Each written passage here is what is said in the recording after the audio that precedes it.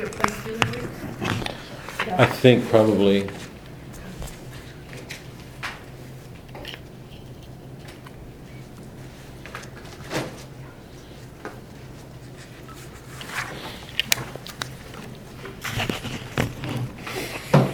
Let's start. Any prayer requests? Anybody? I have one. My aunt and uncle lost their home and all their belongings in the fires in California, so Wow. praying for them. Where are they? Right now they're in a hotel, No, but I mean the home. Santa Rosa. Wow. Where am I? That's as best as I know. Well, it's, do I have the address? I have it on my phone, but I don't remember offhand what it is. We have good friends up there, and I called them 2 days, I think 2 days into the fire, and John Galton was one of the heads of the Ignatius Institute at USF, very committed Catholic. He took on all the Jesuits when the Jesuits went far left wing at USF, and really, really good man, really good man. I called to just see how they were doing. He and his wife left, and his wife's sister was house sitting when the fire started. And she said that they called from the East Coast when they'd heard the news and asked if they should go back because Mary, John's wife, was really worried. And the sister said, no, stay where you are. And I said, can you see the fires? And she said, yeah, I can see them from here. I think they were about 10 miles away. And they're in Santa Rosa. Yeah, they were allowed to go back to their house, and they said they found 2 cooking pans and a Visions-ware casserole dish, and that was it. God. What are their names? Bob and Laurel. Bob and Laura? Laurel. In the name of the Father, Son, Holy Spirit, thank you, Lord, for the gift of our life from you, the gift of yourself to us, especially in the Mass. For the way in which you invite us to participate in your kingdom, to make it real here, to bear your cross, to do what we can to make your kingdom present. Strengthen us to bear the cross you ask us to bear so that we can grow in love, to learn to put ourselves away, to get rid of the sins in us that keep us from loving as you do. And we are glad to be together. These are dark works and in so many ways prophetic. I mean, they really do show us things that we should pay attention to take care of. Help us to take these things that we're learning and make them real in our own lives, whatever the cost. Open our minds. Help us to be open to what we're seeing. Open our hearts to learn to feel as we should. The great truth that we took away from Dante and all of our works is how to order our loves, to love things the right way, and to have the humility to see that and make it real in what we do. Ask for a blessing on Bob and Laurel, on all the people in the California area that's been affected by the fires. What a year, the hurricanes and storms, fires. Everywhere around us, people are having their homes destroyed. Somewhere in our work together, we saw that this is not our home. We're not meant to be here. We are peregrine, is St. Augustine's word, peregrine. Journeyers, pilgrims on a journey. If we ever get too settled here, there's something wrong, because our love should be directed to you. Help us to take care of the things that we have here, knowing that they're passing, to not let them have a power over us that we shouldn't. Be with the people who've lost their homes. Help them to find a consolation, to learn from their losses. The words in the Mass are to give you thanks always and everywhere. It doesn't say what conditions. To learn to be grateful, whatever goes on. Strengthen all of us to do that. I ask for a blessing on Krista and Kayla in their struggles. Continue to be with them, to open their hearts and their minds, give them courage. More importantly, give them a spirit of lowliness, a humility, to help them grow into the love that you've called them to. Let that be for all of us here. We offer these prayers to you, Christ, our Lord. Amen. A couple of things. I'm going to read the opening from East Coker and not comment, because I want to try to leave as much time as we've got for O'Connor, because this is pretty dark stuff, and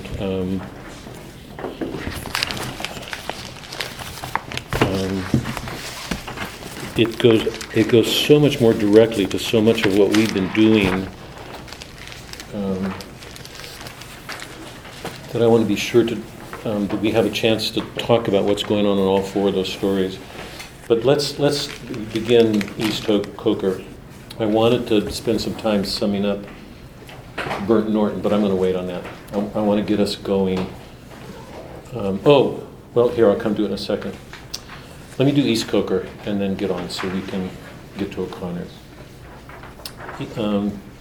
Eliot's four quartets, the second quartet, East Coker. Remember that this intersection between the time, the timeless, and the time was the central image, the defining image. There are lots of critics who say that each one of the quartets has one of the major four elements, air, earth, fire, and water, that it's a governing image of each of the quartets. Sometimes I think that gets a little bit pushed too much. If that's true, the governing element of the four elements that govern air, earth, fire, and water, the governing element in Burnt Norton would be air. Here it would be earth, because Dry South Ashes would be water for sure. It becomes really clear then, and fire will be the governing image of Little Gidding. So one of the governing images here will be land and the cyclical nature of it. And you'll hear echoes of Ecclesiastic. There's a time for this, a time for this, a time for this. That balanced sense of the cyclical, the rhythmic, that things come into being and they pass away. Okay? East Coker. In my beginning is my end. In succession, houses rise and fall, crumble, are extended, are removed, destroyed, restored, or in their place is an open field, or a factory, or a bypass. Old stone to new building, old timber to new fires, old fires to ashes, and ashes to the earth, which is already flesh, fur and feces, bone of man and beast, cornstalk and leaf. Houses live and die. There is a time for building and a time for living, for generation, and a time for the wind to break the loosened pane, and to shake the wainscot where the field mouse trots, and to shake the tattered arras woven with a silent motto. In my beginning is my end. Now the light falls across the open field, leaving the deep lanes shuttered with branches, dark in the afternoon, where you lean against a bank while a van passes. And the deep lane insists on the direction into the village, in the electric heat hypnotized. In a warm haze, the sultry light is absorbed, not refracted, by gray stone. The dahlias sleep in the empty silence, wait for the early owl. I should have said this at the beginning, let me say this now. I'm not sure if this is anecdotal or factual, but Mary Queen of Scots, when Queen Elizabeth had her executed, was reported as going to her death when she was, I think she was beheaded, hung to death, beheaded.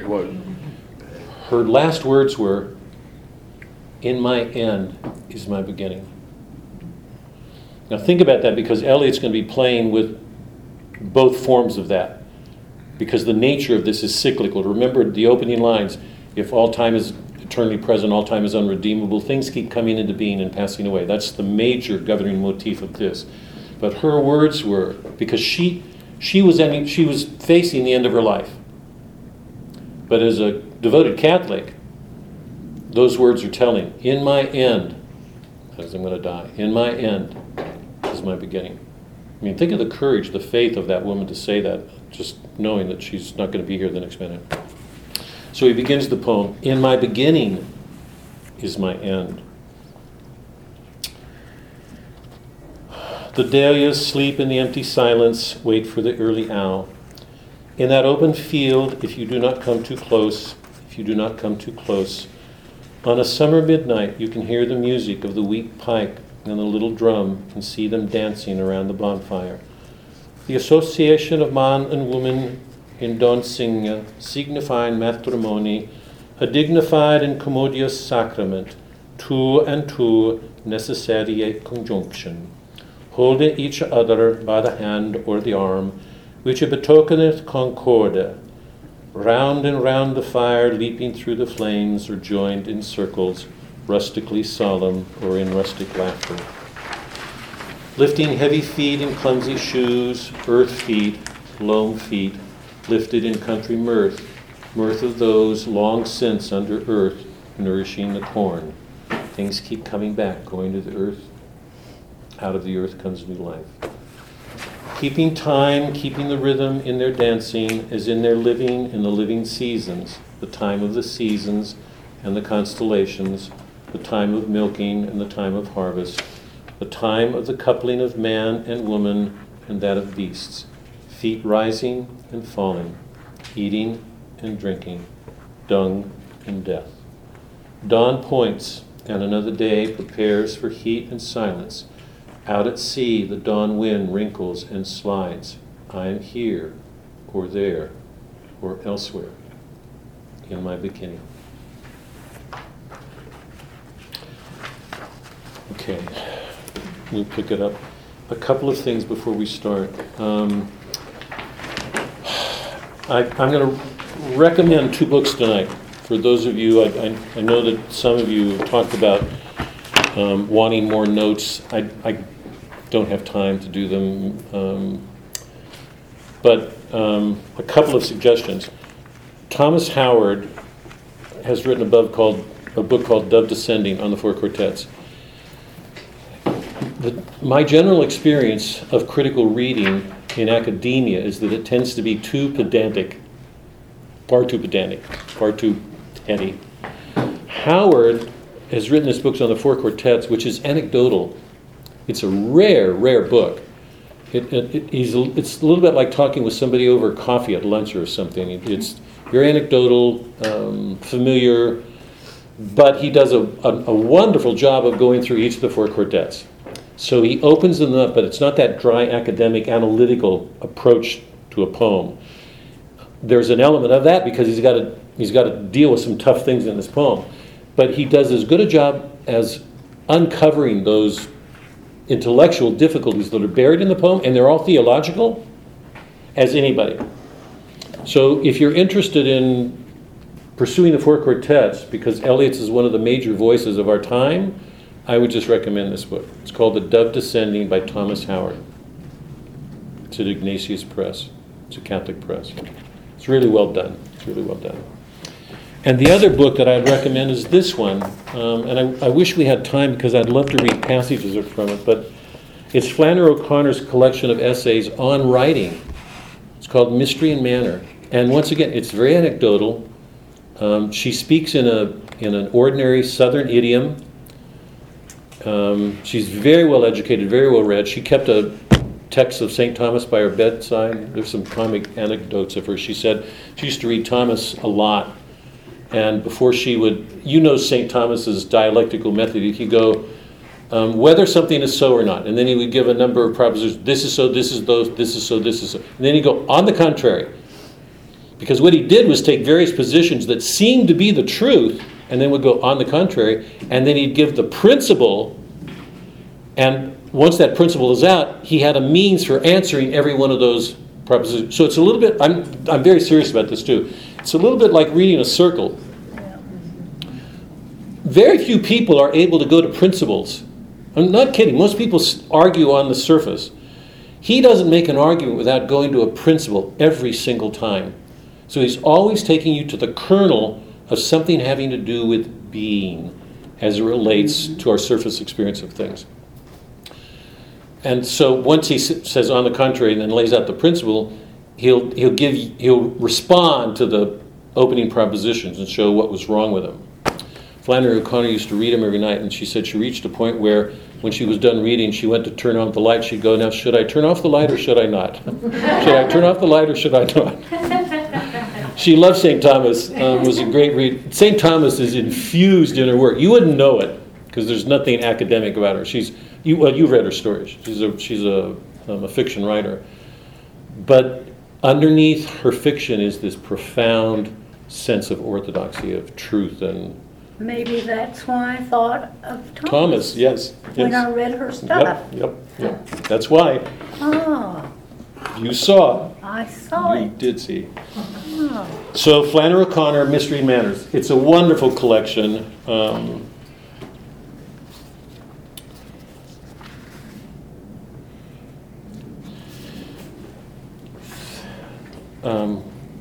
I want to do two things before we start on O'Connor, and this actually goes to this. I want to just very quickly remind everybody of some of the things we saw in Hemingway, and then I want to just, I'm sorry that Fred and Francis aren't here because I know he wanted to do E.B. White's Once More to the Lake. We didn't, but this is from her essay called The Grotesque in Southern Fiction. And she says, since the 18th century, the popular spirit of each succeeding age has tended more and more to view that the ills and mysteries of life will eventually fall before the scientific advances of man, a belief that is still going strong, even though this is the first generation to face total extinction because of these advances. Everybody looks increasingly to science, even though scientific discoveries have brought us to the edge of annihilation. If the novelist is in tune with the spirit, if he believes that actions are predetermined by psychic makeup, that's Freud. His belief is rest on determinisms. If the novelist is in tune with the spirit, if he believes that actions are predetermined by psychic makeup or the economic situation or some other determinal factor, that's Marx, the Marxist economic determinism, then he will be concerned above all with an accurate reproduction of the things that most immediately concern man, with the natural forces that he feels controls his destiny. In the modern world, for the modern novelist, Hemingway grew up with it, so did actually Flannery O'Connor Faulkner. They understood that to be what the scientific world called and the literary world called naturalism. When Hemingway, when Joyce, when all the major writers were writing, they knew that they were writing under the influence of naturalism, that this is all there is. The supernatural graces have no place there. They don't exist for those writers. Then he'll be concerned above all with an accurate reproduction of the things that most immediately concern man, with the natural forces that he feels controls his destiny. That's the modern mind. That's the world we've in. I'm hoping everybody sees that with Welty, particularly with Hemingway, what we read last week. Such a writer may produce a great tragic naturalism, for by his responsibility to the things he sees, he may transcend the limitations of his narrow vision. Tragic naturalism.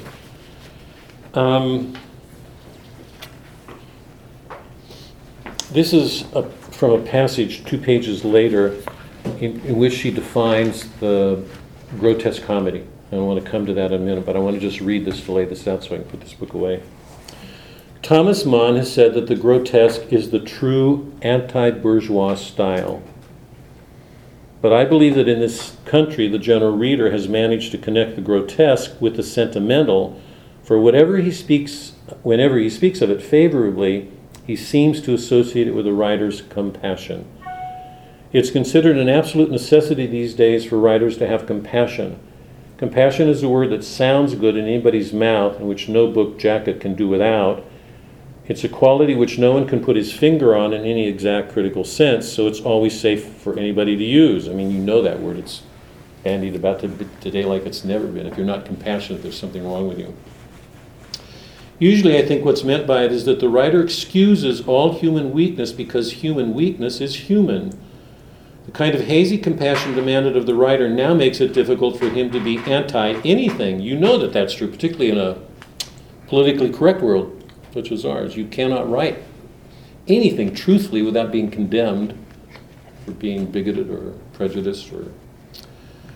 The kind of hazy compassion demanded of the writer now makes it difficult for him to be anti-anything. Certainly, when the grotesque is used in a legitimate way, here's the point of this, the intellectual and moral judgments implicit in it will have an ascendancy over feeling. She wants to get past the tendency to let the compassion of somebody make feeling more dominant than seeing or understanding. So by grotesque, she does not mean being sentimental. Quite the contrary. She means being tough-minded about things. And Marcy used, interesting, I mean, she picked out something here, that the good grotesque, the writer writing in the grotesque, always has something to reveal about a truth to something. It's important for us to see, not just feel something. And we'll get to that in the four stories. Last week, with Hemingway, we saw one of the great writers of the 20th century doing basically what O'Connor is describing him doing. That he's taking a very honest look at man as he's situated in a world bound by naturalistic conceptions, that this is what nature is. And we saw that the highest ideal for a man living in that situation for Hemingway is dignity, that a man hold his own. Hemingway used the phrase, grace under fire. Now I want to say that because it's really important to hear that, because for Hemingway he meant a man having the dignity to stand up when he had to deal with something difficult, like Macomber. What was the other one? Let's see. Hills Like White Elephant. What was the third one I'm missing? Clean, well-lighted place. Huh?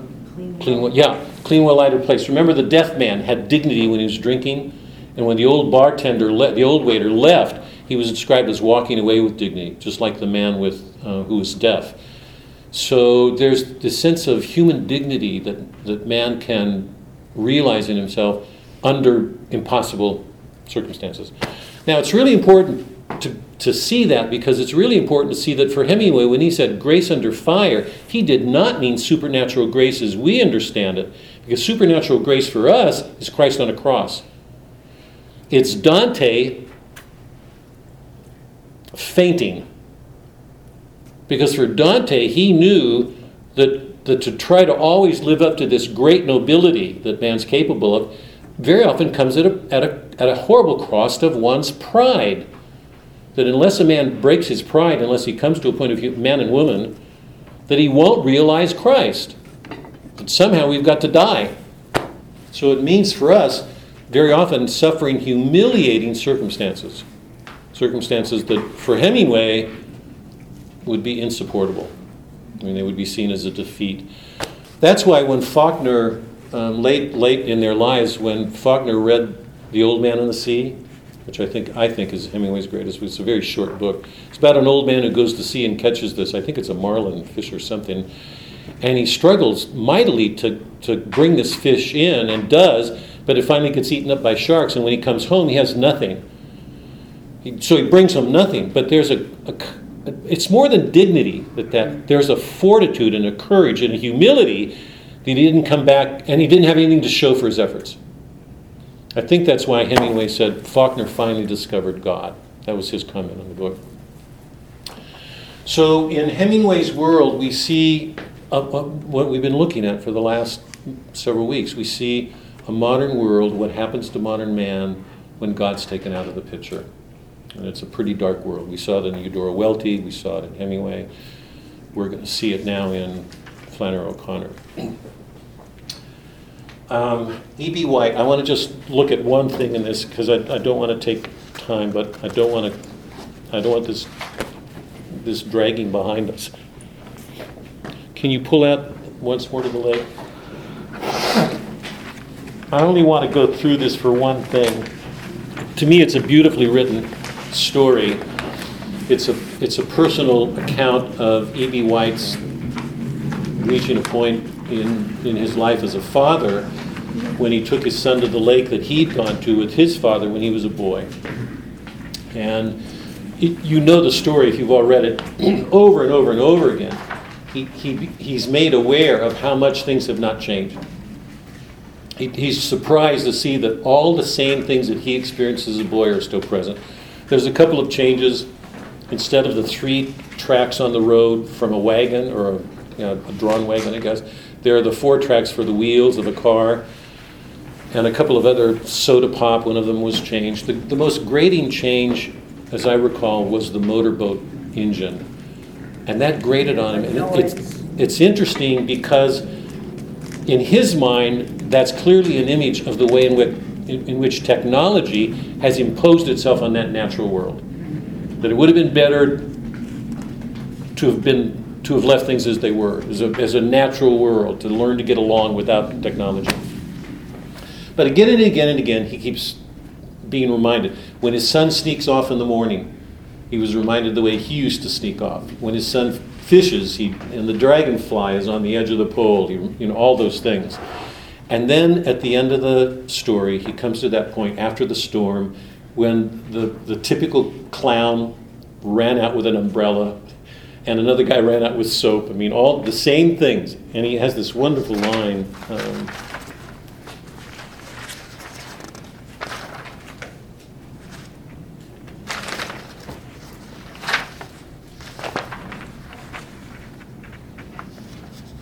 Where's that line? World without end, pattern. Oh, yeah. He says it in the middle of page 3. Summertime, oh summertime, pattern of life indelible. The fade-proof lake, the woods unshatterable, the pasture of the sweet fern, and the juniper forever and ever. Summer without end, and this was the background, and he goes on. Cyclical, going on and on and on about all these things that never change.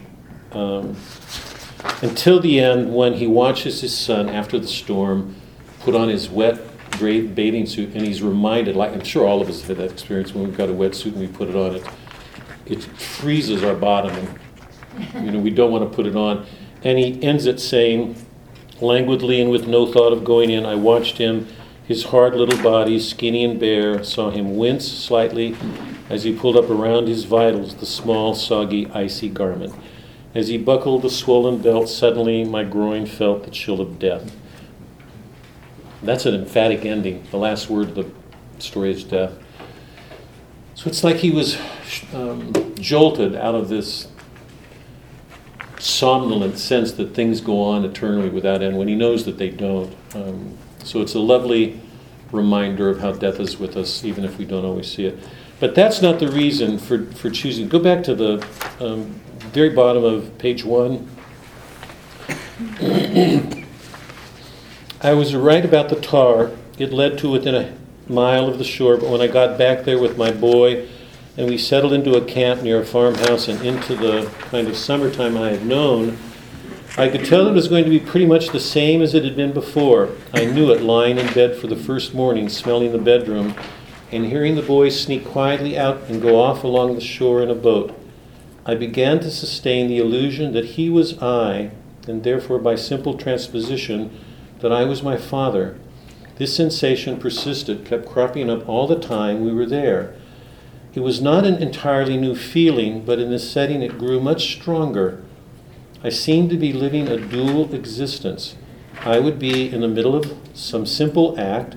I would be picking up a bait box or laying down a table fork, or I would be saying something, and suddenly it would be not I, but my father who was saying the words or making the gesture. It gave me a creepy sensation. And I just want to pause on this for a second, because it seems to me that that sentence can get lost in all of the recollections of everything being the same and the romance that he feels about it. Does anybody have a thought about that? What's going on in that moment? Is it more common than most of us would think? It's hard to believe all of you haven't had similar experiences. I don't know. Have you? Yes or no? Or Yes, very much so. Anybody? We've not gone over this in this. We didn't go over this, No, right? Yeah. no. Okay. Anybody want to share something here? Or? Well, I find myself saying things I thought I would never say that my mother said to me as a child. I go, oh, I'm turning on my mother.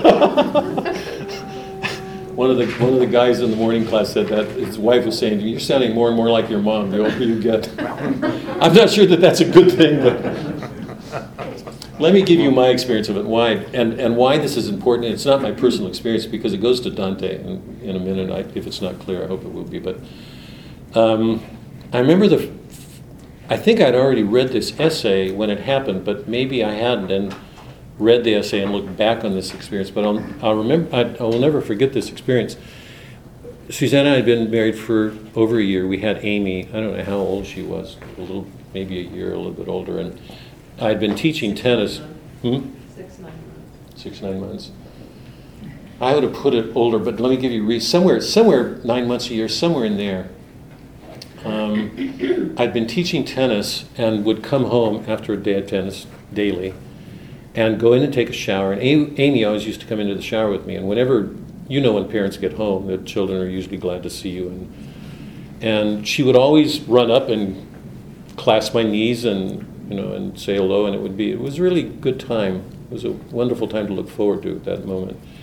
I would take Amy into the shower. We'd take a shower and I'd bathe her. And she would always sit on the pan, and she would do what children do when the water dribbles down your lips. She would trill it, and coo, make cooing sounds.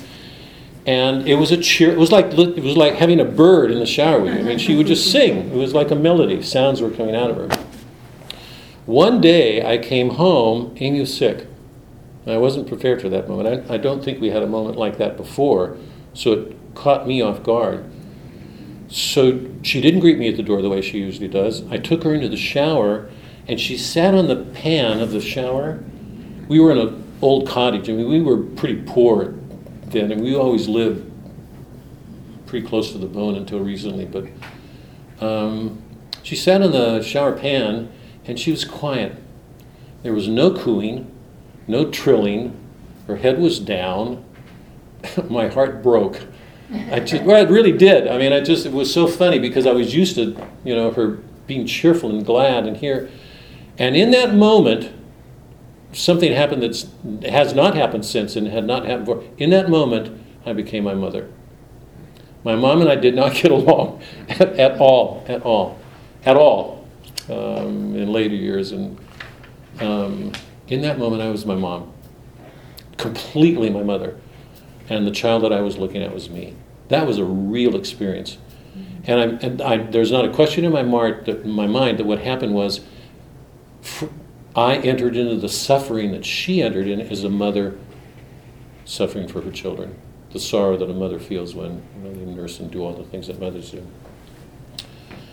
That was a powerful moment for me. I mean, it sort of broke a wall. I mean, that you could identify with your mother and the suffering that your parents go through. And so, here's the reason. Does this remind you of anything in Dante in the Paradiso? White calls it a transposition.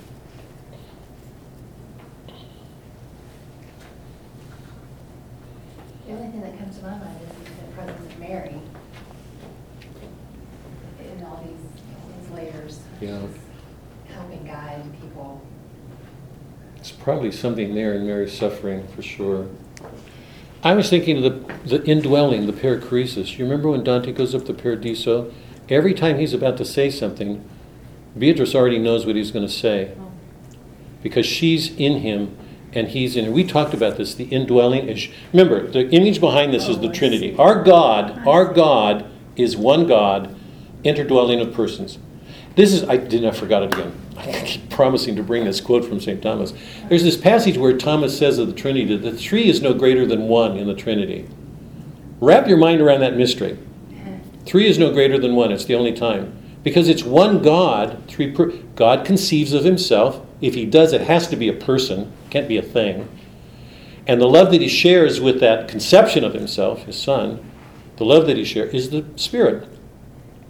So in our God, which is very different from the Islamic God or the Judaic God, the Judaic and Islamic God is isolated. if we're made in His image, then it should be natural for us to be isolated.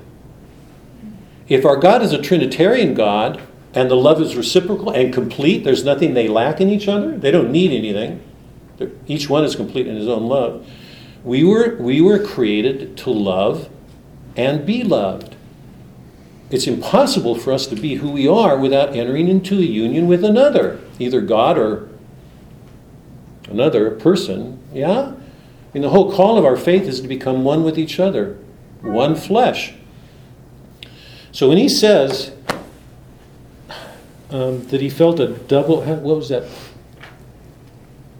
Living a dual existence. I seem to be living a dual existence, that for me, even, I doubt that he has a sense of the Trinity that I have, but he's as close to an experience of the Trinity that I know of in secular literature. The only other, if you've read Wuthering Heights, and if you know that there's that moment when Catherine says to Nellie, I think the nurse, I think it was Nellie, she said, "Nellie, I am Heathcliff." Those are, the first time I read those words, they practically knocked me off my, I am Heathcliff. He's more myself than I am. That this experience of the indwelling, of being one with another, is what it will be like in heaven. We are not Indian, we're not Buddhist. It's all not going to merge. The great mystery of our faith is that each one of us will continue to be the individuals God made us to be, but we will be absolutely in union with everybody else.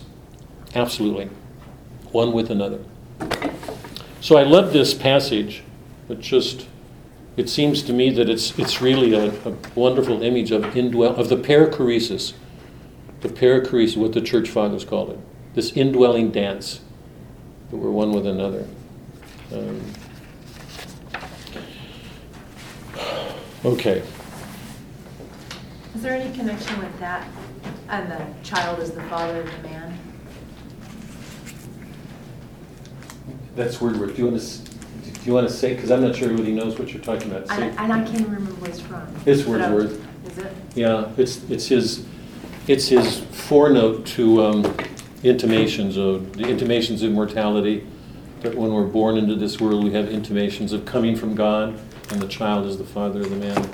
Wow. Isn't that a different thing? Because what he's saying is that whoever you are as a child, you're going to become that. The child is the father of man. You will know who you are meant to be by looking at your childhood. It's that way of... The whole thrust of Intimations Ode, one of the great problems for Wordsworth is what happens in those experiences you have in childhood that are full of joy as you get older.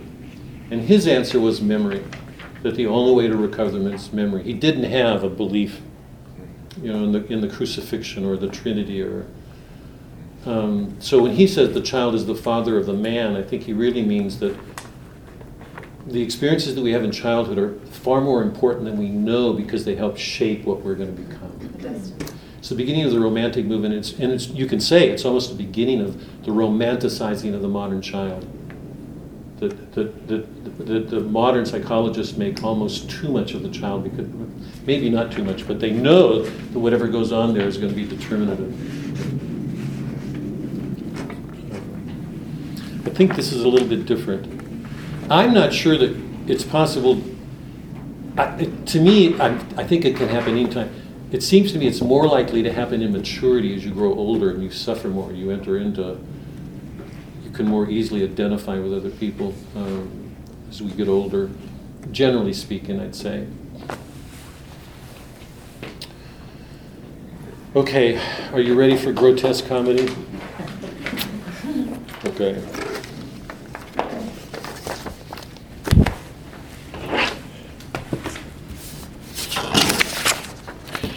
Take a look at the narrative point of view. Just very, very briefly.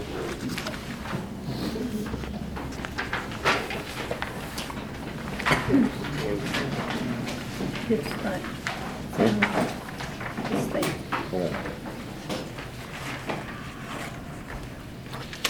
These are the most common point of view approaches that novelists take to telling stories. And I think you probably experienced all of them, maybe some more than others, but whether you knew it or not, this is what was going on. These are basic. The first one is first person. First person narrative is a story told from a character in the story. It's a first person. So for example, Huckleberry Finn, I'm assuming most of you have read that. Huckleberry Finn will tell his story. He's telling a story about an event that happened in his life when he and Jim took the raft and fled. Charles Dickens' Great Expectations. If you've read Great Expectations, you know that Pip tells the story from his childhood. That to me is one of the most extraordinary stories I believe ever written. And then late in his life he discovers that all the money and wealth that was given to him was actually given to him by the convict whom he met and saved when he was a little boy. It's a wonderful story. You can supply your own examples. What are some other examples? Some of them I haven't read. Like, what's the one that all teenagers are supposed to read, which to me is a big mistake, but what's the one? What is it, Doc? Is it Catcher in the Rye? Catcher in the Rye. Is that the one? The really sentimental, the dark, the one with all the angst or whatever that all teachers feel compelled to teach that because of teenage angst or something, I don't know. But, Kill a Mockingbird? huh? Is it To Kill a Mockingbird by Scout tells the story? God, it's been so. Is that right? That would be a good example. She is. She does tell it. Yeah, that's a wonderful story. Yeah, first person. I haven't read that. She wrote one more. but I haven't read it. 80 years Harper later. Lee. Yeah, she wrote one more 80 years later. Yeah. I haven't read it yet. Omniscient point of view is a story told from the point of view of somebody completely outside the story who's like a god, who can describe everything that's going on, except generally speaking, it's not customary for a story that unfolds with an omniscient point of view to get deeply inside a character the way Faulkner does, say, with Benji or Quentin. Because from an omniscient point of view, one of the advantages to taking that position is that you can present a whole world. It's a panoramic view you're giving of things because you're outside of it. So it's usually a larger social scene that is the subject of somebody using that perspective. Charles Dickens, most of his novels were written from that perspective. Is it Austin? Is it Austin? Mm-mm. The next one, third person limited. Oh, by the way, can you understand the diagram? Usually in those, so in the first person, the narrator is inside the circle, right? Because that's one of the characters, and we're getting that from a narrator telling the story about himself and everybody else, like Huck Finn or Pip. In Omniscient, you can see that the reader, the R, gets the story from the point of view of a narrator who's omniscient, standing outside the whole story, right? In third person limited, the narrator stands outside the story, but it tends to focus on one of the stories, so it limits it to that person's point of view. Jane Austen's stories are written in third person limited. What's the advantage to that? If you think about a novel like Pride and Prejudice, any one of Jane Austen's novels would do, or the mature ones. Pride and Prejudice. The narrator tells the story generally, loosely, from Elizabeth's point of view. That's not always true. There's an omniscient quality to it, but generally she presents things with Elizabeth in mind. She's the central figure. Because it's crucial to Austen, we identify so completely with her that we get caught up in her world and are subject to the same prejudices and blindnesses that she does. So when the turn comes, we're surprised by it. That is, she wants us to feel the same effect that Elizabeth feels so that we can be helped to make changes like that. So at the heart of the third person generally is the peripeteia, a turn. You all see that? If it's a limited point of view, then we tend to get things the way they do, so there's a lot we don't see. And when the change comes, then we go, aha, now I see. So it increases the dramatic effect to use that. Is all that clear? Is that, yes? Central intelligence is somebody who stands within the world of the characters, who makes available something that between themselves they couldn't know because they're separate characters. So it's called conceals. It allows us to get into all the characters' minds, and but not limiting it to one point of view. So we get a broader view of things the way we would with an omniscient narrator. Stream of consciousness, you know, because we just did this with Faulkner and Sound of the Fury. We're actually inside. When you go online, I went online to look at some of these things. If you go online to some of the study guides on Faulkner, they keep saying Benji narrates his story. Benji's the narrator. Benji's not a narrator. He's incapable of narrating that. He can't tell that story. He doesn't have the language. We're inside Benji's mind. It's being narrated to us. So in some sense, it's almost like an omniscient point of view, but one that's entered so completely in that we're limited to what that person sees. Is that clear? Because there's lots Benji can't see or understand. So it's not an omniscient point of view. It's limited to whatever that character is. So we got stream of consciousness for Benji, stream of consciousness for Quentin, stream of consciousness for Jason. Interestingly, the great writers who employed this technique, I think the really great ones, Joyce is the one who really opened the door on this. They knew that what they were doing was using a mode that's peculiar to lyric, because it's in the lyric poem that we enter into the inner aspects of a person. Not the way it is here when it's dramatized in Sound and Fury, but the lyric is almost always inside the poet's interior. Like Robert Frost's poem, we're inside reflecting on, stopping by woods, and whatever it happens to be. In lyric, some people describe the lyric as something overheard. We happen to overhear a poet thinking to himself, as if we could get in his mind. That's a lyric mode. The major innovation in the 20th century was for novelists, narrators who always tell stories about somebody, to get into a lyric mode so that an entire story would be told from that perspective. James Joyce's Portrait of an Artist was the first major breakthrough in that regard. And then Faulkner learned from him, and Faulkner put it to work here. Okay.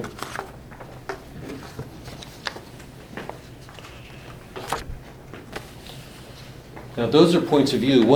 I hope one of the interesting things you'll see here is that so often we tend to see things one-dimensionally. You know, I've harped on this, that one of the effects of the fall is that we tend to objectify other people, to see other people as objects, things.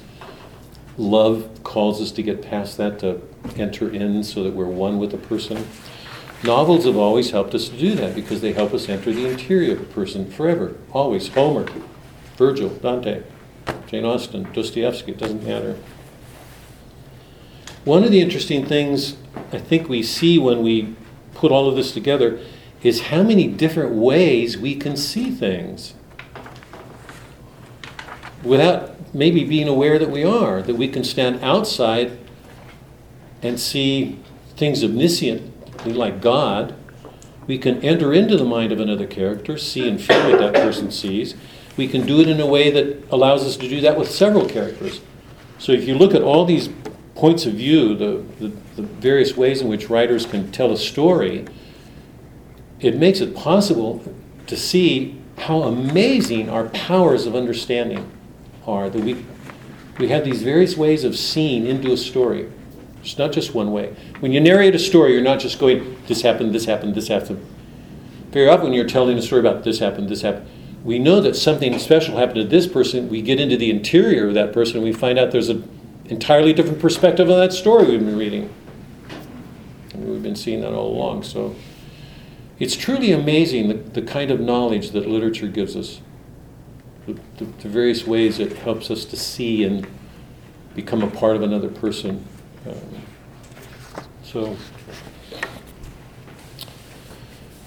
Okay, grotesque comedy. Here's what I'd like to do very quickly. I'm going to just summarize each of the stories, and then I'd like to go to the end of each one of them and put some questions to you guys to see what you make of them, okay? Now remember, the term grotesque comedy really goes back to Dante. Here's the genre wheel. We've been reading lyrics all along.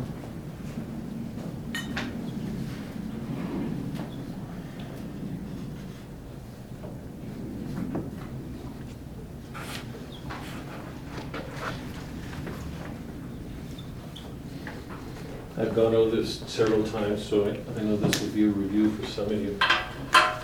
Remember, here's the fourth genre, and it's important always to know that whatever work of art we're dealing with, it's a part of a whole. And it's just not a part of its own genre, epics being with epics, it's epics being with lyrics and plays.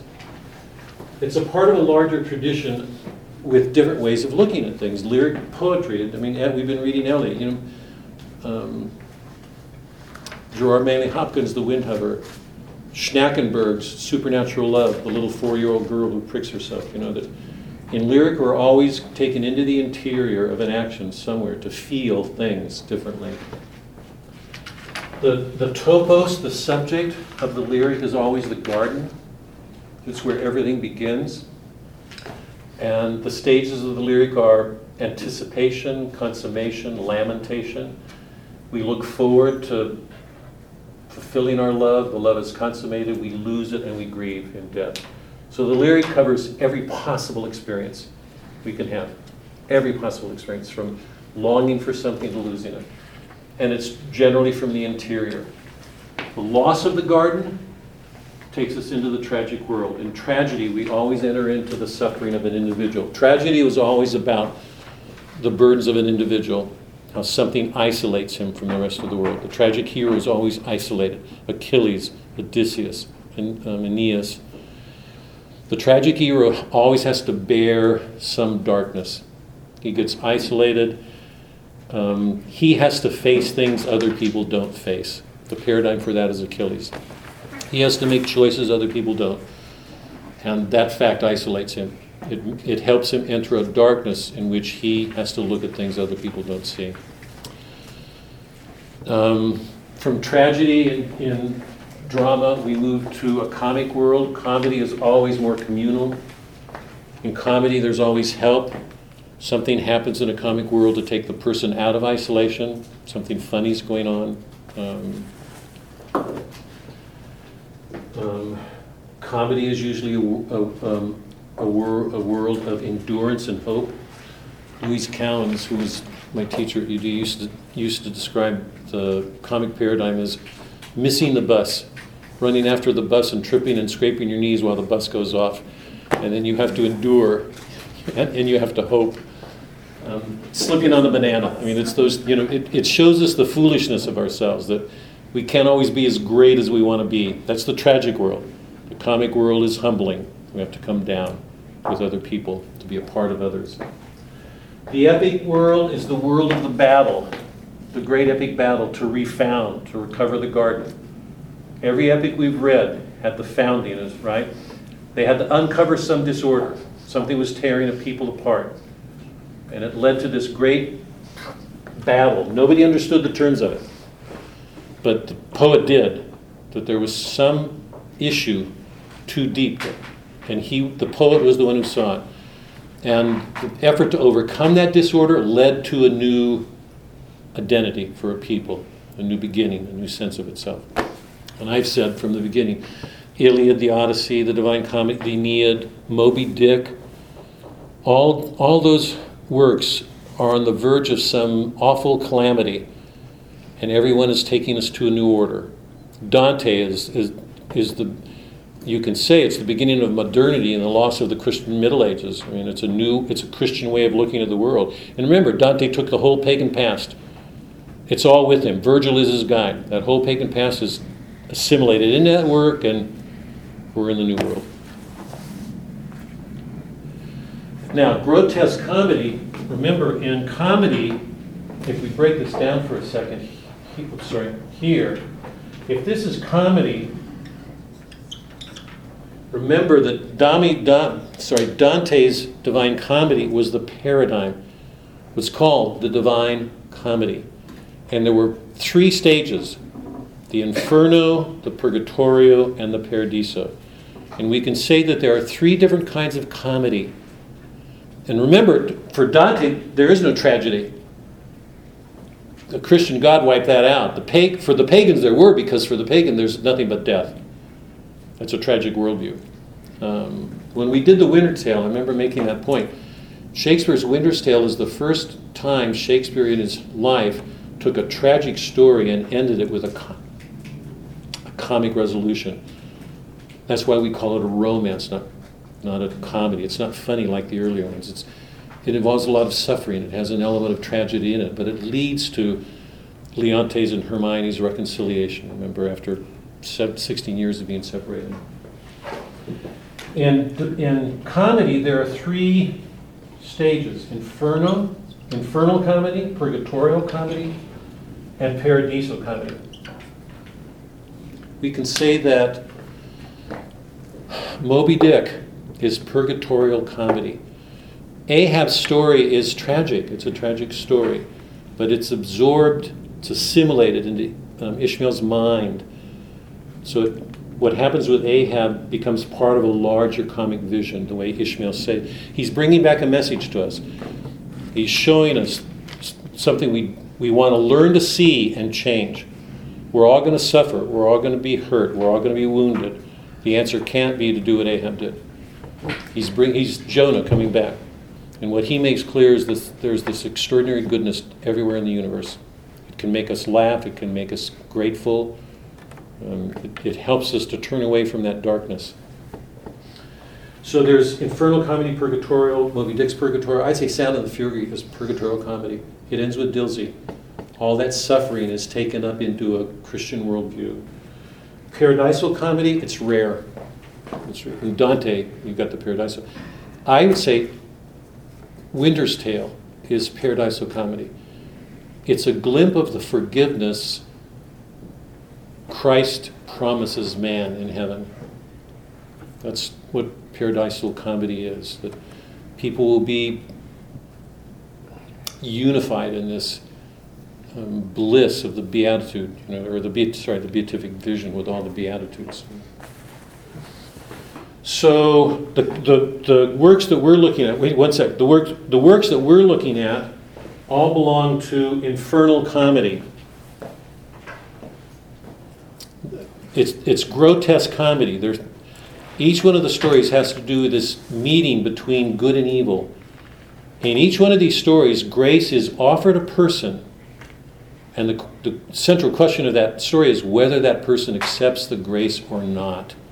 And that's the question that I want to look at with you guys. But it's that meeting place between grace and evil, and it's infernal because there's something going on in the story that makes it clear that somebody's on the verge of going to hell, whether they want to admit it or not.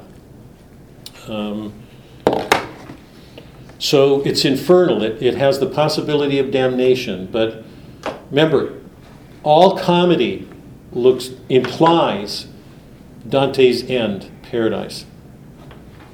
The infernal part of the trip for Dante has as its end paradise. And it's clear some people refuse to go on. They refuse the offering. And that's why they're there. Okay. Mark? Yeah, I think I might have missed something. You're talking about the different portions of comedy, and you mentioned there's some epics. So I'm assuming you're talking about something different that I may have missed. Because you're talking about Moby Dick, which is an epic, and you're talking about it, oh no, it's a comedy. Well, or it's so I'm something here I'm missing. Yeah, I mean, that's a subtle question. I was trying to be simple. We distinguish the genres for obvious reasons because there's fundamental differences between them. But since they're all works of literature, they share something with each other. There will be lyric moments in an epic. When there'll be times when we go into Achilles' mind or Odysseus's, and all epics will lean towards being comic or tragic. The Iliad is tragic in character. The the Odyssey is comic in character, even though they're epics. And some dramas can have an epic quality to them. Here's to really throw this off. T.S. Eliot was so upset by the Romantic tradition and the egotism behind the poets always making themselves the center of everything.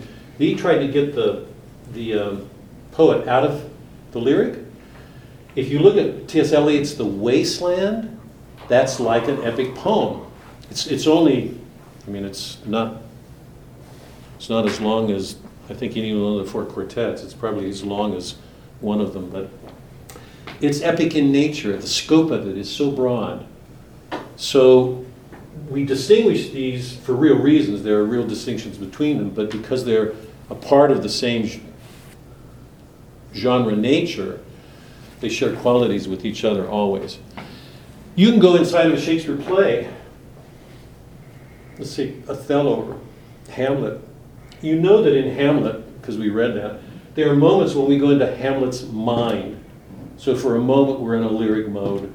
We're inside his inner being.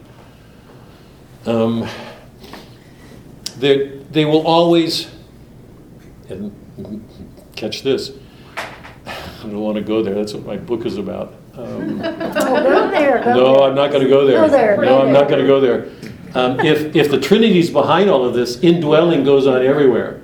So even if we make distinctions between these individual kinds of genres, they're real, there's always going to be an indwelling, a borrowing from one to another, always, because they're interrelated.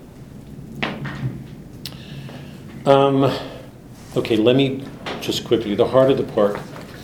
I'm going to just summarize each story very quickly, and then I want to read the endings to see what you guys make of them. Heart of the Park is a story about Enoch Emery waking up in the morning feeling that something special is going to happen to him. And he sets off for the park to do what he does every morning. He goes to this diner place and then goes and looks at the, I can't remember the order. I think he may watch the woman swimming first. I can't remember. Does he go there first? Yeah, he goes and watches this woman who is immodest. She's modern. She has a slit in her bathing suit, and she seems to be completely innocent of the fact that what she's doing may be seductive to other men just because of the fact she's a woman. And he watches her and then plans to go on to this diner and to go see the animals before he goes to the museum. But this particular day, he's greeted by a man, Hazel Weaver, who wants to get in touch with him. By the way, this story is a part of Flannery O'Connor's novel, The Violent Bear It Away. If I remember correctly, it's been The Violent Bear It Away. She took it and developed it into a short story, but the germ of it is there. And what happens with Hazel Weaver looking for this couple becomes a little bit clearer there. It's not clear here. He's just looking for this couple because he wants to get an address. And Enoch tells him he will take him, but he wants him to follow him through these stages of this journey. One thing that I want to point out before I put this aside. Remember at the opening, when Flannery O'Connor describes the park, she describes the park with a gate over it and 2 trees. Who in the Bible has the name Enoch? We went through this once. Go ahead. Do you remember, Tracy? Well, it's that, the person on the road that, Enoch? right? So go ahead. You mean Damascus? I don't know where you are. No, not Damascus. I think he's like on a carriage or something. I don't know. I don't know. He was subsumed into heaven, right? Directly into heaven. No, I thought it That's was, what Enoch, in the Old I Testament. thought that was like. I don't know. Enoch is the founder of the first city. We've been here before. Enoch is the founder of the first city. This is really important. Flannery O'Connor knows this. She knows this well. Cain kills Abel, and God exiles him. Enoch is the product of that relationship that Cain will have when he goes out of Eden. So it seems to me the only possible understanding we can have about Enoch is he's the founder of the first city, so he makes clear what happens when man attempts to live without God anymore. Because the city is an attempt for man to create his own world, to live independently, to be self-sufficient. This man's name is Enoch, and if you notice, the park is described with 2 trees. How telling is that? And it's the park. So in some ways, it's a parody of Eden and the park that was lost with the 2 trees. And I think she means for us to be aware of that. Okay, now hold on to that until we get to the end, because I want to read the end in a minute. But that's how she begins it, and then you know at the end, Enoch brings Hazel Weaver to the museum to look in this case to see this strange thing. Okay. In Revelation, the Turpins arrive at a doctor's office, and she begins to engage this woman that O'Connor describes as being very pleasant, exchanging all these niceties, but buried in all of these niceties are these awful prejudices, particularly concerning blacks. And the pleasant woman has a daughter whose name is Mary Grace, who begins to take offense at Mrs. Turpin because of all of her remarks and her, I think, sort of seeming condescension, that she seems to act as if she's better than other people while she's putting people down. That was another one I thought, loving a good thing too much. Wanting, Yeah. she was loving a good thing too much. And at one point, when Mrs. Turpin, I think, is complimenting herself at how good she is,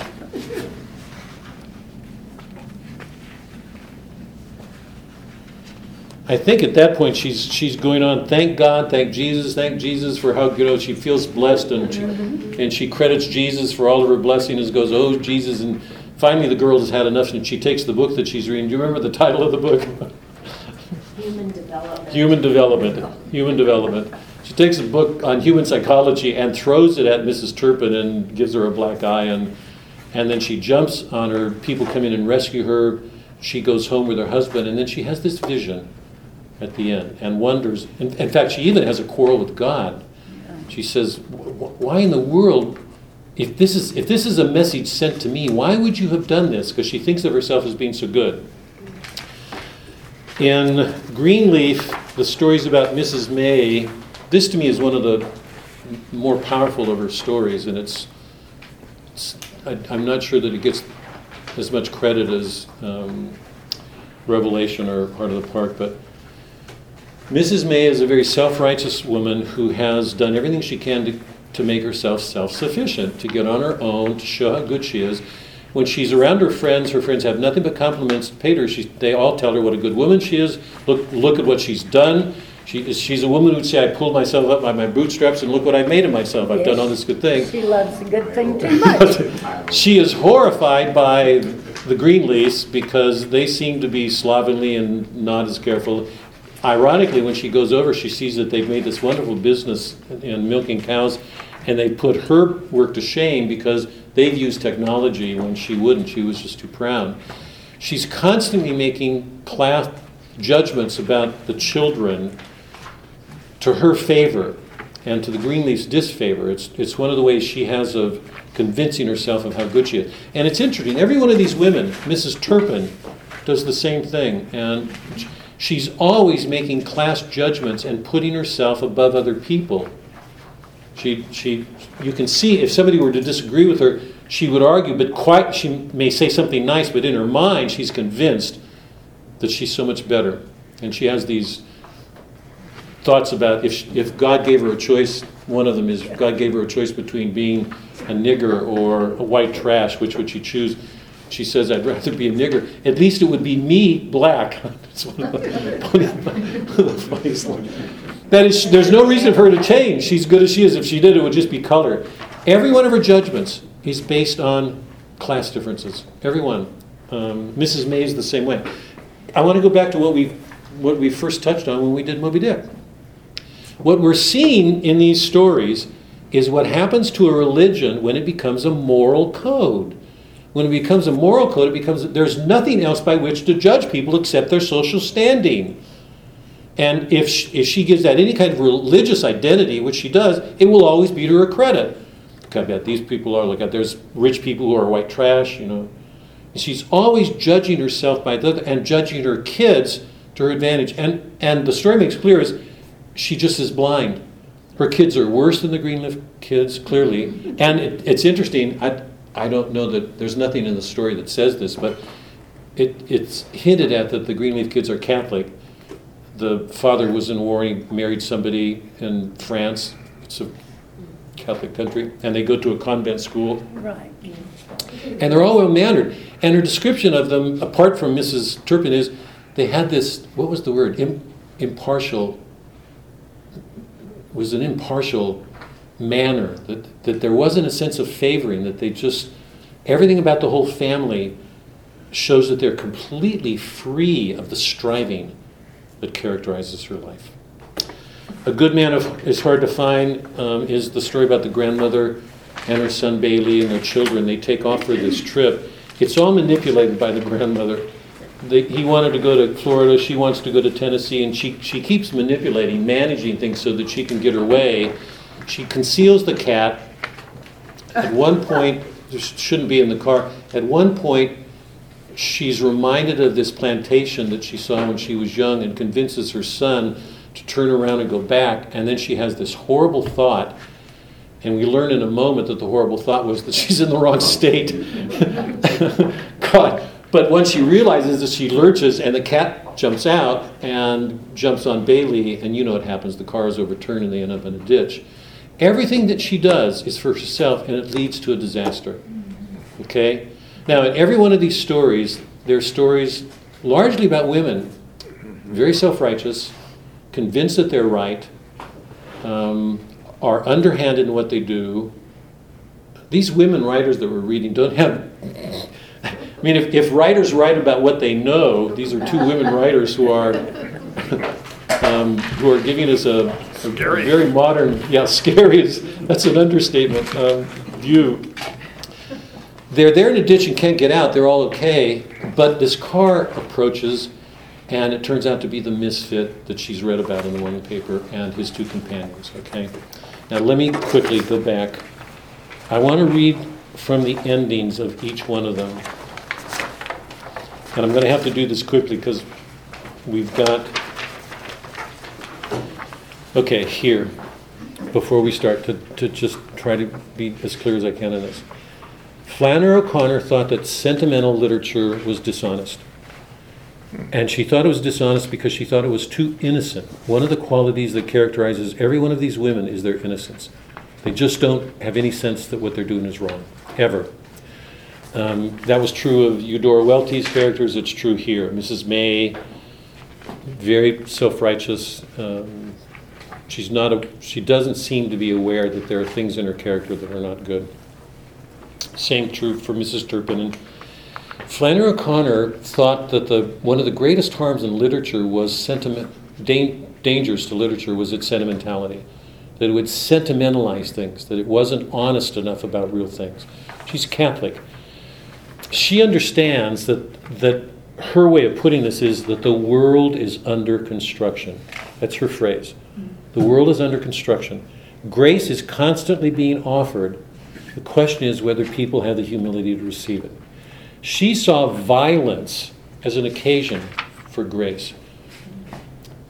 She understood that violence has a way of very often returning people to their better selves, because sometimes they got so caught up in believing they were so good that they didn't see how bad they were becoming. So a violent occasion very often returns them to themselves, or can. Now the question is, does it in these stories? Because I want to look at each one of these stories. So for her, violence is an occasion for grace, that it's very often necessary because people go on comfortably doing what they think is okay when as a matter of fact it's not. And then something happens to throw things off. And the question is, do they go on Do they learn from them? Is there a turn? Is there a peripetia? Or do they go on in the same way without really seeing who they are? Take a look at Heart of the Park. He brings Hazel to the museum at the top of page 9. It says, he pointed down through the trees, museum, he said. The strange word made him shiver. There it is, the word, that the mere sound of a word can send chills through us. The words have this magic, sometimes can have this magical power to make us feel things that otherwise we wouldn't feel. He takes him into this open area and takes him to this lock cage and then asks him to look into it. And the woman, meanwhile, with her child, is following them. Middle of the page. Enoch looked at Hazel Weaver to see if he was smelling the undersmell. He looked like he was. Enoch's blood began beating again, and the sound was near this time like the drums had moved up about a quarter of a mile. He gripped Hayes' arm and tiptoed through the hall to another back door at the end. He cracked it a little and inserted his head. Then in a second he drew it out and crooked his finger in a gesture for Hayes to follow him. They went into another hall like the last one, but running crosswise. It's in that front door, or in that first door yonder, Enoch said in a small voice. They went into a dark room full of glass cases. The glass cases covered the walls, and there were 3 coffin-like ones in the middle of the floor. Go down. Come on, Enoch whispered. The drum noises in his blood were getting closer. Now hold on just for a second. One of the interesting things about this as a modern work is this. We all know from Flannery O'Connor's description that Enoch does this almost daily. And he does it in the form of a ritual. Okay? A ritual. It almost has a religious character. He has to do this. He's expecting a sign. If you take out the Mass, if you take out a ritual taking us to God, what can replace it? In the modern world, and I hope this isn't too glib. In the modern world, I'm going to say, what replaces it are habits. We have to set up things so that we do certain things every day. We go through the same things. If anything throws us off on those things, we can get really upset. It can be coffee or paper or whoever knows. I mean, if something like 5 children visiting, or That would do it. if things throw off, it's not an easy thing to do because we get set in our way. Wait, I'm really serious. Because habits can sometimes take a ritualistic form. We impart too much importance. We vest too much importance in them. Like routines, is that what you're saying? Yes, yeah. Everything he does has the nature of a ritual. Wouldn't you say? I mean, he has to go through this a certain way. And he keeps looking for a sign. Now think about the prophetic nature of this. This is not a Christian world. It's a world in lieu of a sacramental world. While he's going through this ritual, he does it expecting a sign, and he's done it with a sense that somebody will be called out to receive it, and it has to be the right person. Everything about it has the rubric of Christian rites of initiation, sacrament, you name it, whatever it happens to be.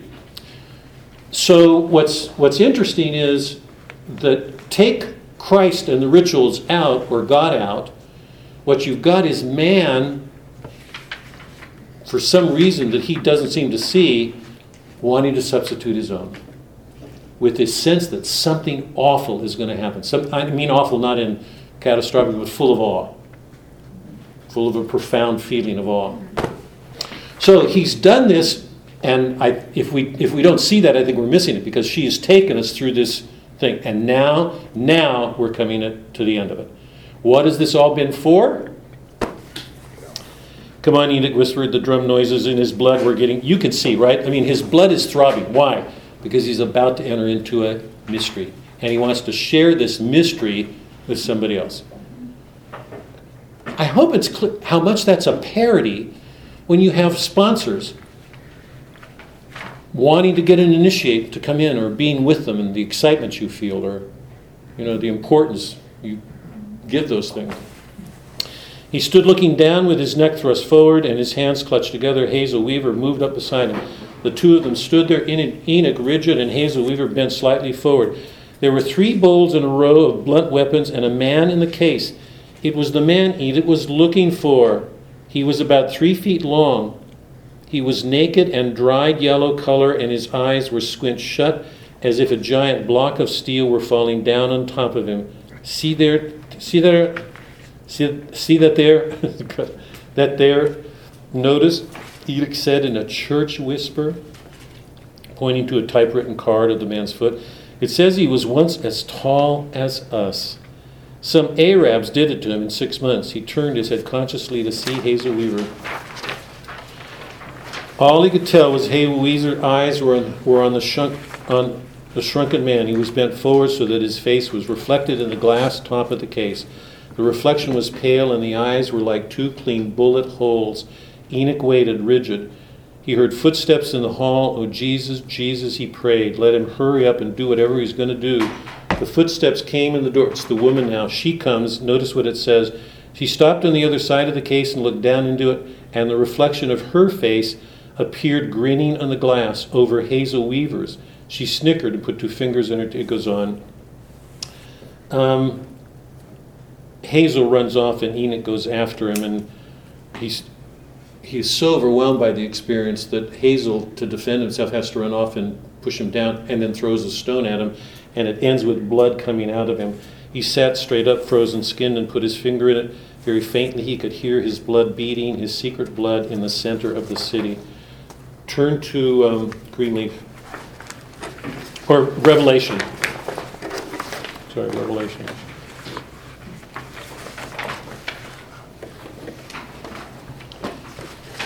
Mary Grace throws the book and says to Mrs. Turbin, "Go back to hell, you old warthog." Remember, she goes home overwhelmed at the thought that somebody would say that to her because she thinks of herself as being this really good woman. And then she starts arguing with God at the top of 19. Exactly how am I like them? She jabbed the stream of water. There was plenty of trash there. It didn't have to be me. If you like trash better, go get yourself some trash then, she railed. You could have made me trash, or a nigger. Trash is what you wanted. Why didn't you make me trash? She's really angry at God.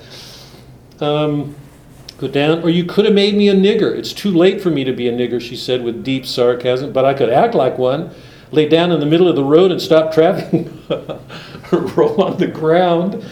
In the deepening light, everything taking on a mysterious hue. I don't know if you noticed this, but in every one of these stories, very often when the sun comes, it's like an image of grace being offered in the background.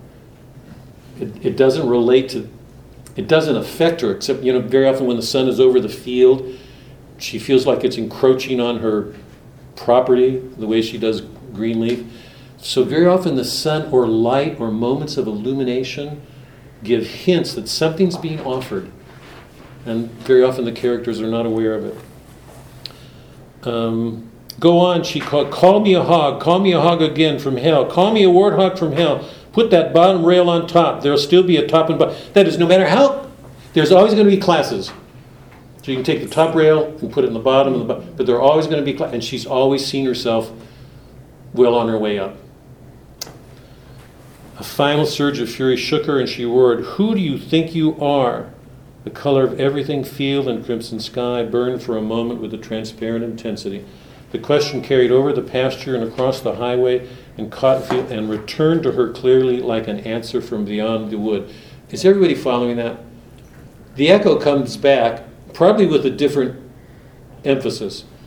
Who do you think you are? I think it's supposed to. And it's at that point that she has that revelation. Mrs. Turbin stood there, her gaze fixed on the highway, all her muscles rigid, until 5 or 6 minutes the truck reappeared. Then like a monumental statue coming to life, she bent her head slowly and gazed as if through the very heart of mystery down into the pig parlor at the Hogs. It's a profound moment. Go down a few lines. There was only a purple streak in the sky cutting through a field of crimson and leading like an extension of the highway into the descending dusk. She raised her hand from the side of the pen in a gesture hieratic and profound. Go down. She has this vision of people marching into heaven. There were whole companies of white trash cleaned for the first time in their lives, and bands of black niggers in white robes. battalions of freaks and lunatics shouting and clapping and leaping like frogs. Bringing up the end of the procession was a tribe of people whom she recognized at once as those who, like herself and Claude, had always had a little of everything and the God-given wit to use it right. She leaned forward to observe them closer. They were marching behind the others with great dignity, accountable as they had always been for good order and common sense and respectable behavior. They alone were on key, yet she could see by their shocked and altered faces that even their virtues were being burned away. Go down to the very end. In the woods around her, the invisible cricket choruses had struck up, but what she heard were the voices of the souls climbing upward into the starry field and shouting, "Hallelujah." I'm not going to read this. I'm just going to, in the Greenleaf story, you know that she takes Greenleaf to the field to shoot the bull, and he chases him off into the wood to do it. And she waits and leans on the car and falls asleep for a second, and then comes to herself, and she sees this bull appear and start to charge her, and I think for a moment she doesn't know what to make of it until finally the bull comes right at her and gores her. On the very last page, on page 16, she stared at the violent black streak bounding forward toward her as if she had no sense of distance, as if she could not decide at once what his intention was, and the bull had buried his head in her lap like a wild, tormented lover before her expression changed. The myth behind this is from Ovid. I brought a copy, but I'll ask you later if you want a copy. I'll run it off if you do. Of Zeus taking the form of a bull and kidnapping Europa and ravishing her. Catherine Ann Porter, like Eudora Welty and others, they were full of these myths. So there's a mythic quality to all these stories. But here there's that ancient myth of Zeus, God, taking on the form of a bull and ravishing a woman. So what she's done is taken that myth but changed it in contemporary terms so that a bull has gouged this woman who's wanted to kill it for all the wrong reasons. And now it's described as buried his head in her lap like a wild, tormented lover before the expression changed. One of the horns sank until it pierced her heart, and the other curved round her side and held her in an unbreakable, like a lover holding a ravished woman. Greenleaf comes up and shoots him. She did not hear the shots, but she felt the quake in the huge body as it sank, pulling her forward on its head, so that she seemed, when Mr. Greenleaf reached her, to be bent over whispering some last discovery into the animal's ear. What is she whispering in his ear? Hold off on that. The last one. Good man is hard to find. You know that when the misfit comes, he tells one of his henchmen to take the father and son into the woods, and they hear this fire. The wife goes limp. So does the grandmother. And it's during this exchange where she keeps saying to him, "You are a good man. You don't have to do this. You are a good man. I can see goodness in you. You're like good country people." And the misfit gets angrier and angrier and angry at her.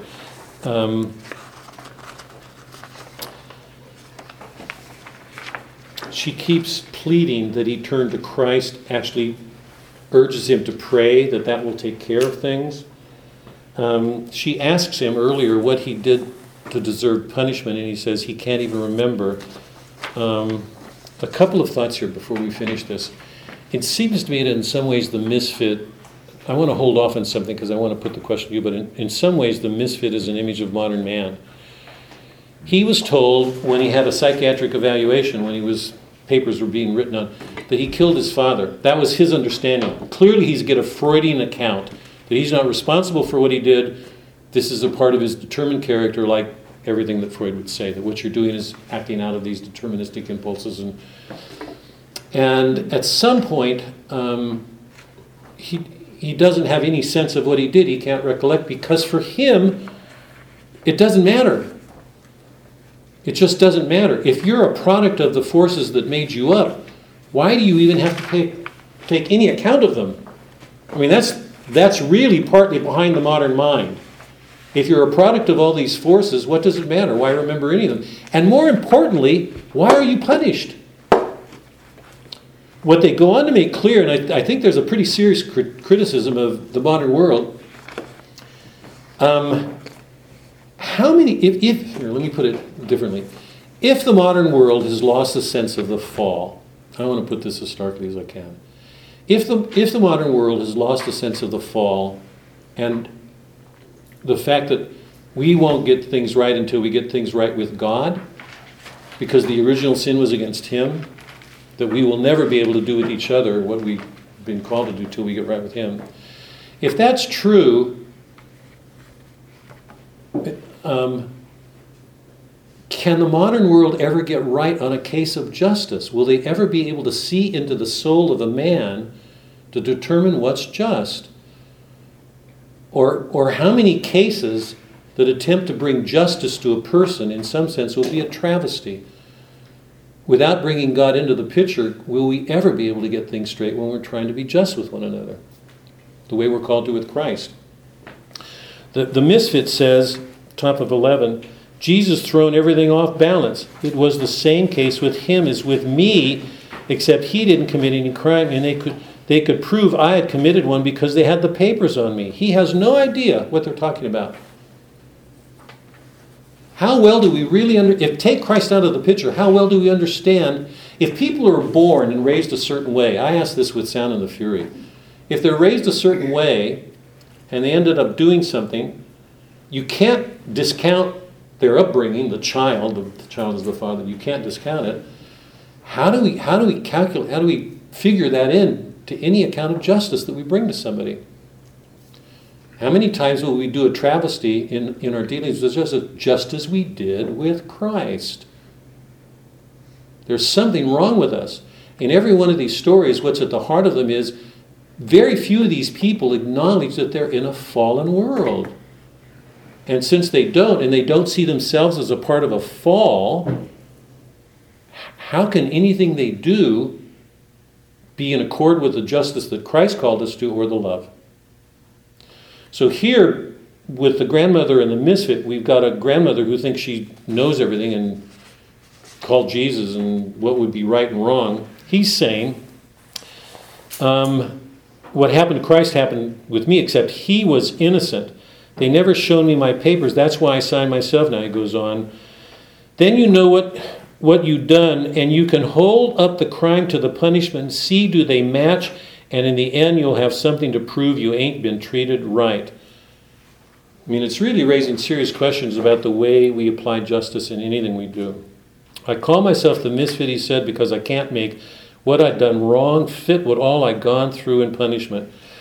I think you all know that if you watch, the recidivism rate in prisons is horrific. When people go into prison, there was a wonderful movie I saw last week called The Shotmaker or something like that, about a guy who was from a relatively minor crime put in prison, and what happened to him is when you get into that prison system, it's just an inhuman, barbaric animal system. What's it going to do to a human being? If that's a punishment, how fair is it? I mean, I myself, this is me now, I don't want to see the prison system taken away. We have to do something, but if we look at what we're doing and say this is the way we uphold justice, Flannery O'Connor is really calling it into question here. He then asks that the mother and the baby and the kids, the brother and sister, be taken their shot. When the grandmother hears that shot, she practically collapses. And she sees the misfit practically cry, that he seems broken by the experience, at the bottom of 11. She saw the man's face twisted close to her own as if it were going to cry, and she murmured, "Why, you're one of my babies. You're one of my own children." She reached out and touched him on the shoulder. The misfit sprang back as if a snake had bitten him and shot her 3 times through the chest. It's when she says that he can't restrain himself any longer. You're one of my own. You're one of my own children. The other men come back, and the misfit tells him to drag all the bodies into the wood. And he says at the end, "She would have been a good woman," the misfit said, "if it had been somebody there to shoot her every minute of her life." Some fun, Bobby Lee said. Shut up, Bobby Lee, the misfit said. It's no real pleasure in life. He somehow bears this when the other men just... Now, we don't have... I want to just take one of these stories. When we meet again next week, I'd like to take up the other... Let me just stay with a good man is hard to find. Is she saved at the end or not? I've read criticisms of it, and there are some people that think that at the end when she says, why, you're one of mine, that she's saved.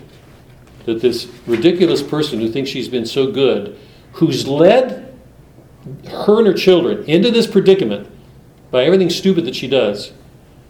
Some people say, in this moment when she says, why, you're one of mine, that she's saved. Now, that so enrages him that at that moment he just shoots her and says at the end, she would have been better if there'd been somebody there to shoot her every day of her life. But is she saved or not? She reached out to touch him, and that's a huge thing, because before he was an untouchable, a deplorable. And so when she makes that gesture to reach out and touch, I think that is that in God's mercy, I think that would save her. See, I read it entirely different. I read it almost as she wasn't sitting there saying you're one of my children in a loving way. It was almost in shock and awe of almost look what I've created. You see this bad thing over there, and it's just bad. And then when it gets close, you realize, oh crap, I created it. Okay. So I mean, that's how I read it. Now, you could be right. I'm just saying that's how, when I read it, that's how I saw it.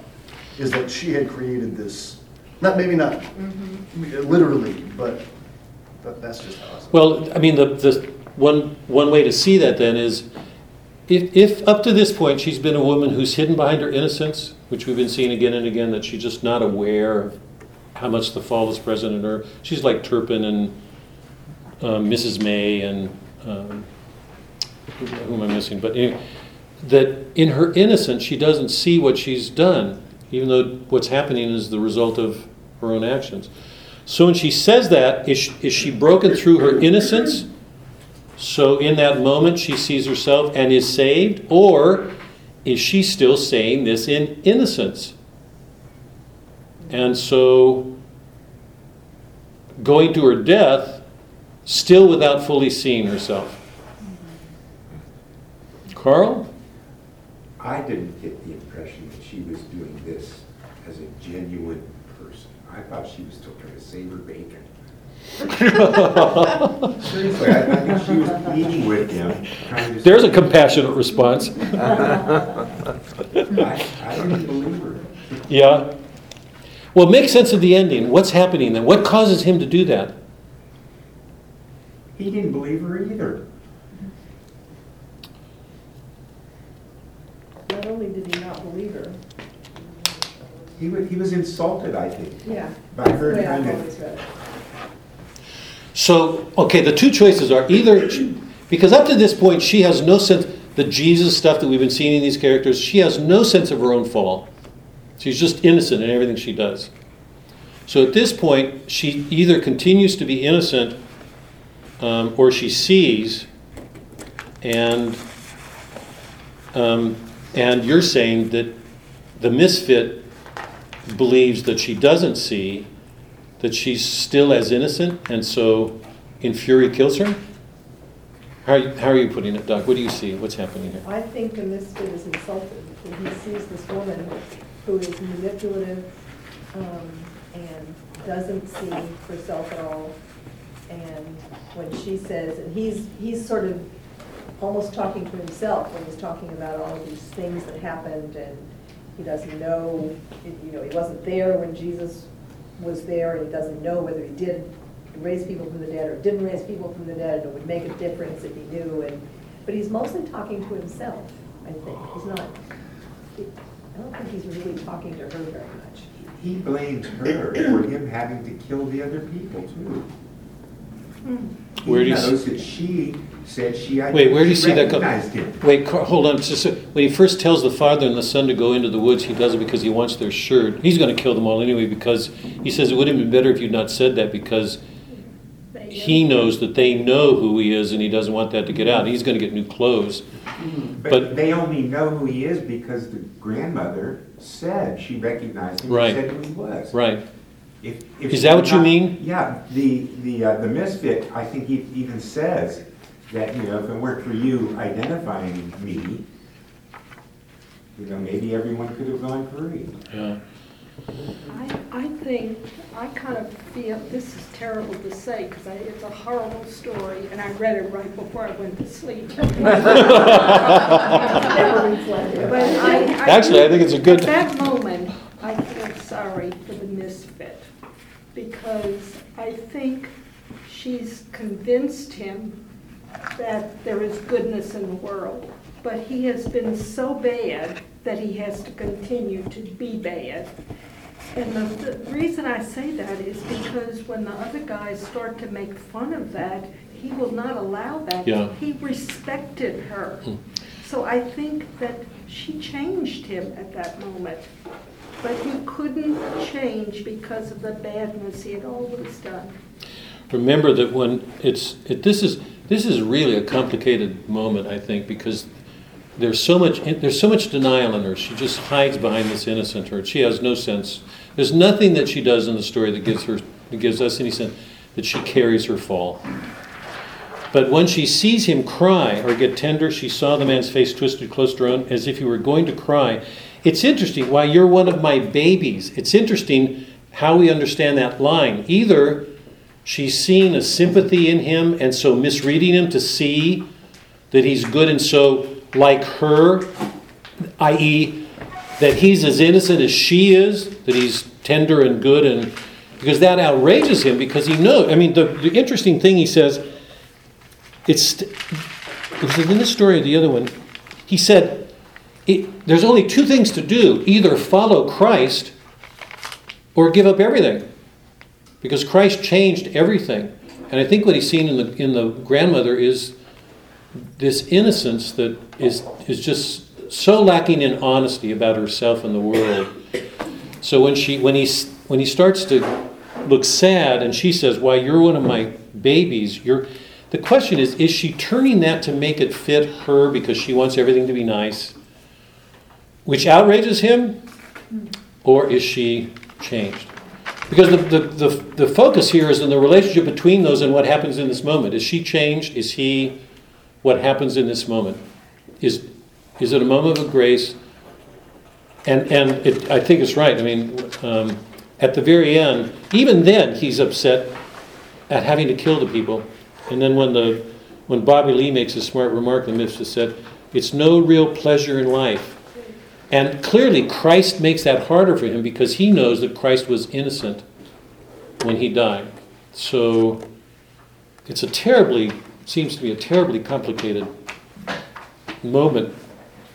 What happens here, how we understand grace. Let's leave it here, and we'll pick it up again when we meet next. What I'd like to do next week, because we've only got 2 stories, is come back to this one and the other 3 to see what you guys make of Mrs. May at the end when she's gored, Mrs. Turbot at the end with her revelation, and Enoch with the shrunken man. How are we to understand that image of the shrunken man? You guys have a good week.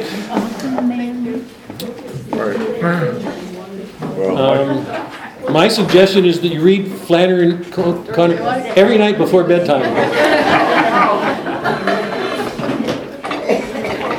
My shrunken man story was in Kazakhstan, and they took me to a museum and they showed me these dioramas, okay?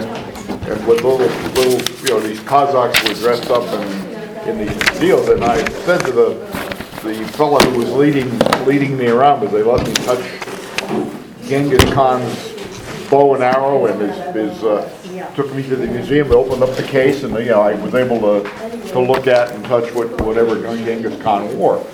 And as we're coming out though, and I said, I now know why there are no short people, nor no short Kazakhs in Kazakhstan anymore. Yeah. And the lady said, why? And I said, well, the snow is this high. And it was winter, and the snow outside was terrible. And they went laughing, but the one guy ran up ahead. And as we were exiting the museum, people all came out and they were clapping, and they had heard this guy related the story.